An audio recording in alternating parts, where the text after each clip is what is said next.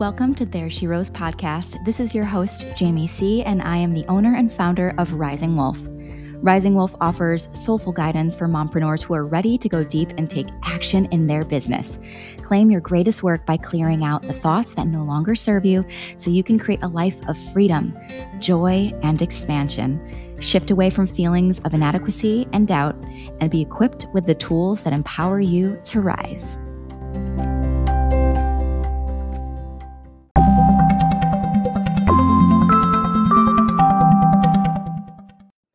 Hello, my love, and welcome to There She Rose podcast. This is your host, Jamie C., and today is a super exciting episode.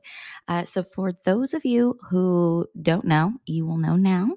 I've been in the process of writing my first book.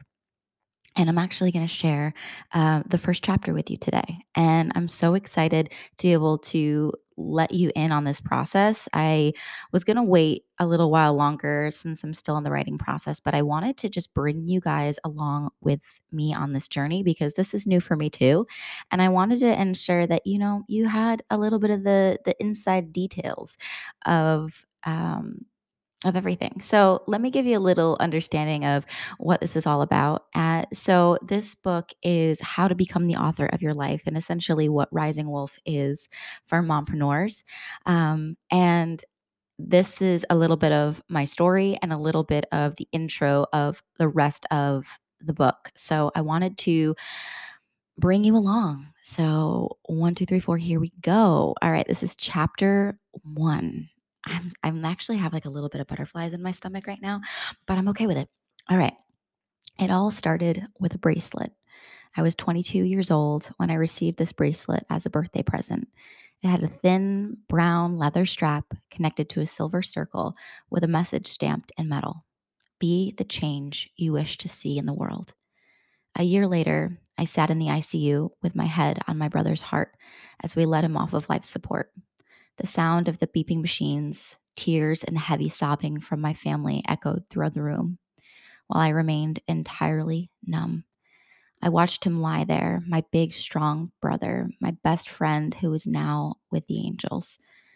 As each family member walked out of the room, I sat there, reluctant to leave him just yet. I glanced over to my patient fiance, who remained quiet by the door with his hands clasped. He nodded to me as if to say, "Take as much time as you need." I sat there with my brother and I untied my bracelet from my wrist and tied it to his.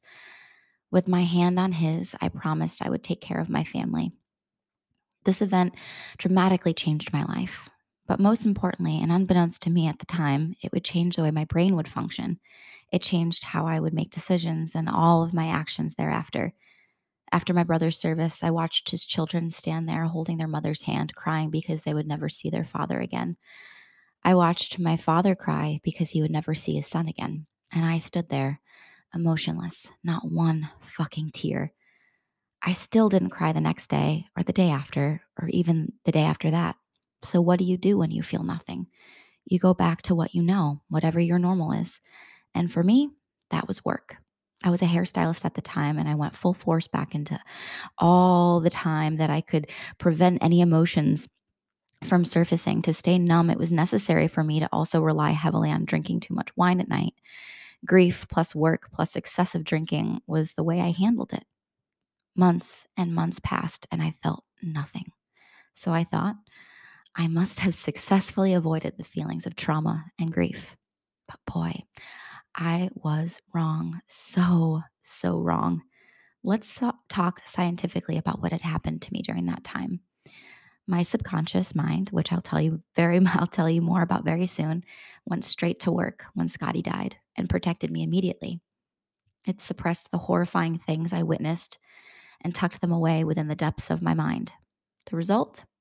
Numbness. The funny, not so funny thing is that's where my healing lived. That's where my success lived. And that's for sure where my fear lived. All of this was stored in my subconscious mind, and I avoided it for way too long.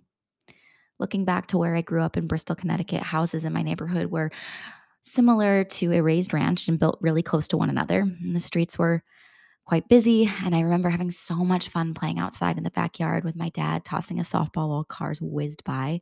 And in elementary school, I remember having a birthday party where my parents hired this guy to be Barney, the purple dinosaur.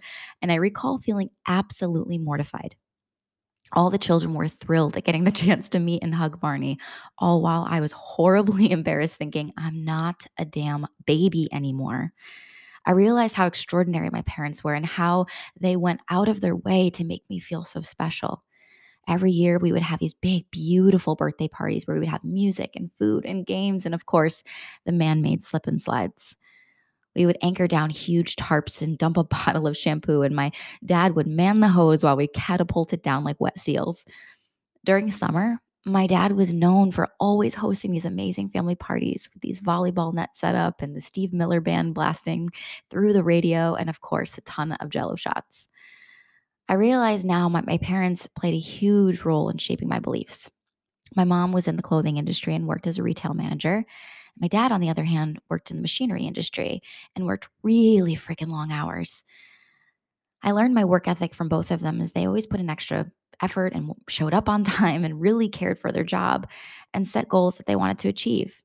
Even though my dad worked much longer hours than my mom, no matter what, he always came home through at night through that heavy sliding door with a smile and was ready to love us to pieces. I vividly remember my mom wanting my sister and I to have the best shoes and outfits so we would feel like we would fit in. My mom is seriously amazing and truly wanted the best to us for us still to this day. Even with all of that effort, I started feeling completely lost by the time I hit 15. I fell in love with the idea of becoming a drummer, maybe because my big brother was a kick ass drummer, or maybe because the boy I had a crush on in middle school was a drummer in the school band, or maybe because my family played in a band in the basement when I was a kid. Nevertheless, I had a huge draw to be in the school band and learned how to play music. I gathered up the courage to ask my mom and was shut down at lightning speed. Nerds play drums in the school band, and you are not a nerd. At that moment, a new belief was in infancy, ready to bury its way into my subconscious mind. I contorted this construct that to be accepted, I had to be someone that my parents wanted me to be. More and more events would happen that would push me further from being the authentic artist I craved to be. I became someone I didn't even recognize, and continuous masking of my spirit would turn destructive. I developed an eating disorder by the time I was 16, which would sadly destroy my self worth, self image, and ability to think clearly. To cope with the years of suppressed emotions, I was rebelling and being resistant, which resulted in depression, a smaller, unhealthy body, and daily panic attacks. My parents also believed that the best way to accomplish a successful career was to go to college, get good grades, and land a kick ass, high paying job. Maybe this was because they never went to college and they simply wanted their kids to have more opportunities than they did. My poor parents, I gave them a run for their money. I hated school, got pretty awful grades, and spent the majority of my high school career like a drunken idiot. And on top of that, I told them I wanted to become a hairstylist. My parents' perception of becoming a hairstylist was that's not what smart women do. Spoiler alert, I ended up landing a kick ass, high paying job as a hairstylist. I was always really drawn to being a creative person, so the idea of college made me sick to my stomach. The concept of sitting in a classroom all day was soul sucking, when in reality, all I wanted to do was paint and create and learn to play music. At times, I didn't even want to get out of bed because because of my eating disorder and depression. I'd have thoughts about how my pants fit, end up crying in the mirror for hours, and not want anyone to see me for weeks on end. Looking back, I feel so sad for that version of myself. She had no concept of why she felt the way that she did. She just felt sad, lost, and unlovable. That's the thing about the formation of beliefs. They start small, build a home in your mind, and over time it becomes who you believe you are. I now had developed the firm belief and understanding that who I authentically crave to be, the artist, the musician, the girl with the piercings and tattoos, was in fact unlovable. I grew up believing this until I learned how mindsets work and how to tap into my highest self. And bam, everything changed. I now stand proudly as that artist with the tattoos and piercings, lovable as fuck. A growth mindset is about rewiring your past and relearning and understanding of your situation or incident. And to this day, I have taken, sorry, sorry, I lost my spot. Okay, I found it. And to this day, I have taken many events of my life and their outcomes and picked out the positive aspects, what I learned and its impression of my life. I've learned to rebuild my self worth, self compassion, optimism, and hell, and even healed my eating disorder. As I started to learn more about the spirit and mindsets, I could feel the difference in my life. I realized that talent and intelligence are traits that can be accentuated with intention and commitment, which means that you can take a perceived problem and instead view it as a challenge, something that is achievable versus impossible. Living up to expectations is a fear that has been instilled in most children, which in return reflects their deciding power and how they live the rest of their lives.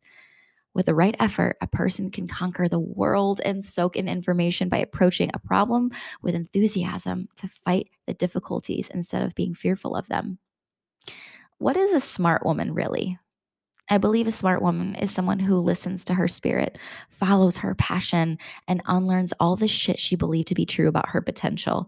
She may fall, but she stays determined and comes back up with a lesson she has learned from that experience. By accentuating her strengths, she shows the world that she has more to offer than what might be expected of her. By remaining in alignment versus hustle, a woman can be anything that she damn well pleases, all while finding blissful balance. There isn't anything a woman can't do if she encourages herself, heals her pain, and remembers that she was made whole, always made whole. Here's a fun fact. When you are young, your mindset is being formed as you grow. From the ages of 0 to 7, you are a sponge taking in everything you are told is truth. You have no conscious awareness to say to someone, hey, wait 1 freaking second. That story sounds made up. You accept everything as truth. Believe it, store it all as data in your robot brain. You are being taught the concept of love, happiness, money, success, and worthiness through your life experiences that now create the person you show up as today. And to access the highest and most magnetic version of yourself, I'm going to teach you how to reframe your perceived failures by imagining your letdown in a positive light. Think of one now and write it down. What did this teach me? What did I learn from this setback? And how did it allow me to think differently? Highlight your setbacks and understand them with a refined approach. When you can view it as an opportunity to reapproach, you can find it easier to drench yourself in some delicious self compassion, an essential ingredient to your self growth. I wrote this note to myself when I was 14. I was confident, joyful, and was absolutely sure of how my life would turn out. Then by age 16, I was a vastly different human. I wasn't the confident person who could own the room as soon as she walked into it. I didn't know how to take action even when it was crucial for me to do so. I felt no longer radiated I felt I no longer radiated the energy that would hold attention for too long or had an aura that was emitted by a charismatic personality, even though my mom would say otherwise. By the time I left cosmetology school at age 19, I knew I had the potential to achieve more, but always felt limited by the idea of making more income. Honestly, I had a really shit relationship with receiving money, very little self-worth. Years after years of allowing myself to not receive what I deserved, I came to the concrete conclusion that I would be this way forever. See, that's the thing. When you aren't aware of mindsets, manifestation, or soul work, you feel stuck in your perceived final form with no way to escape. I always thought that my life was going to be bare minimum until I actually made a new choice. And that choice was being broke sucks. Like, really, really sucks. And I didn't want to live that way anymore. Actually, the real reason I decided I didn't want to be broke anymore was that I became a mother. The moment I met that absolutely amazing human that I created, I thought, fuck this. I need to provide more for her. She deserves that. My family deserves that. At this point, I decided to buck up, put my big girl pants on, and learn how to change my beliefs, my paradigms, identity, and concentrated on how to take action. I learned to expand my mind, body, and soul. I managed to do it all with $4 to my name, a newborn baby, a hot husband, and a good dose of debilitating postpartum depression. And little did I know, a millionaire was in the making. A really happy and fulfilled one, might I add. 6 months after my brother Scotty departed, I married my best friend Nicholas. I was working full time as a hairstylist, and Nick was working for his father as an electrician. Hair was something I loved ever since I was 13. So to be able to do that full time was pretty incredible. For 8 years, I stayed at the same salon, barely making ends meet, working long hours, but still not being able to afford much. I eventually went to sell my belongings to pay for groceries. I sold my car and downgraded my cell phone, all while my husband was working a second job as a janitor at our local Catholic school. We declined family vacations, refused to look at our barely there bank account, and one thing we were always able to attend to was our evening panic attacks. It wasn't until 2013 when our beautiful Charlotte Scott was born. Everything changed. The moment I laid eyes on her, something in my heart shifted, and I knew as her mama, I needed to make a better life for her. I didn't care what it took. I refused to struggle, to cry about bills, and to not be able to offer her the life experiences that she deeply deserved. At that moment, success was the only option. 5 months later, I mustered up the courage to leave my safe salon job and go into business for myself. I had put in my 2 weeks and was banking on my last paycheck to cover the cost of my first month's rent at my new salon I was going to be working at.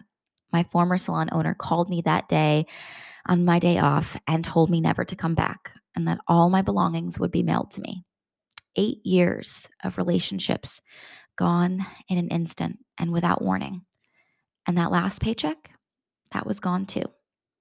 My heart sank, and it was an initial feeling of, oh my God, what the fuck did I just do to my family? I had nothing to my name, not a single penny. So I was hyperventilating and wiping the snot from my face when I gathered the courage to call my father. Dad, I have nothing.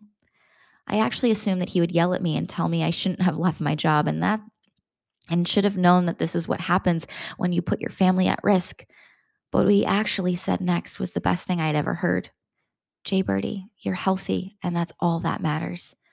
I'll give you just enough to pay your rent, and then you pay me back as soon as you get back on your feet. I felt humiliated to take money from him, but in the same breath, I was so relieved and even more motivated to make shit happen so I could pay back every single penny as soon as possible. As for my husband, he should win a damn award. He has always believed in me and trusted my choices, which I thought was admirable since he was struggling just as much with anxiety, working 2 jobs and helping raise a baby. Little did I know that success was on the horizon and would allow him to come up for air in ways we would have never imagined. My dad gave me enough just to pay my first month's rent, and I was left with $4 in my name. $4. But most importantly, I was left with the mindset that failure was not an option. And it was the exact moment that I unknowingly activated the law of the universe. Let's fast forward 7 years later. I opened 2 successful $1 million companies, a very lucrative coaching business, and didn't take me long to understand how it all happened. It wasn't that I was just one of the lucky ones. I profoundly believed in the inevitability of my success, helping people, chasing joy, and taking messy yet inspired action. The subconscious mind is powerful and mysterious as it holds the vastness of our mind's inner workings. If you know what is in your brain and going on in there, it gets so much easier to be mindful of what could be standing in your way. In the subconscious mind, or as I call it, the robot brain, is the head honcho of your life. It shows up every day to run the show, to ensure that you think the same, act the same, and make and make things scary as hell if you want to do something new in your life or your business. Before I make the robot brain to sound like the bad guy here, I'd like to share with you its real main goal. The head honcho only wants to keep you safe and alive. Here is the amazing news. You can actually change and rewire that robot brain. It's called neuroplasticity, and it's the ability of the brain to adapt to changes in an individual's environment by forming new neural connections over time. So simply put, you have the opportunity right now to have your mind become your built-in bestie and hype girl instead of that nagging negative enemy that rents a very expensive room in your head. To fully achieve and harness the potential of making this part of your mind and best friend you want for life, you want to do something that sounds fairly simple. Become wildly aware. You will choose to look within and make the decision that a limited mindset or fixed mindset is no longer serving a purpose, and that you have the power to change the way you think and in turn change the way you show up in the world. You are not stuck. I repeat, you are not stuck. You may feel that way right now, but stick around with me and I'll show you how it's possible. And I pinky promise it's worth it. At this point, you might be thinking, how? But here's the truth: changing the way your mind functions takes intention and softness. You must start with giving yourself permission to dig deeper and study each of the significant events that have happened in your life. Observe the way of being and how you process and react to certain situations. Your hidden beliefs, which depict and give direction to your future actions, need to be identified. Fears often become true as your unconscious mind usually starts propelling the negative soft talk into real life outcomes. Thus, awareness is your first step. Become wildly aware. That's my challenge to you in this book. Put away your fear, your self doubt, your ideas of what you can or can't be or do. Pause and observe and become aware of your story. I've shared with you mine. And now it's time to take a look at yours. Let's do the damn thing. Whew, that's the end of chapter 1. That was a doozy. Thank you so much for, I literally was trying not to cry that whole time. And I really appreciate you sticking along and reading that or listening to it as I read it to you. Um, Thank you for allowing me to be vulnerable and share that story and chapter 1 as I continue to write and develop the rest of this book. And I hope that that first chapter allowed for you to feel a sense of love and understanding, a sense of belongingness. I don't know if that's the right word that I want to use, but I love you and I hope it helped. It's essentially what I'm trying to say. Um, I'm going to pop down below in the show notes some more resources for you. Join our community. We have a lot of things changing in October. Big things are coming and happening, and I cannot wait for you to be a part of it. So stick along for the ride, my love. Let's do the damn thing together, and I'll see you in the next episode. Bye bye for now.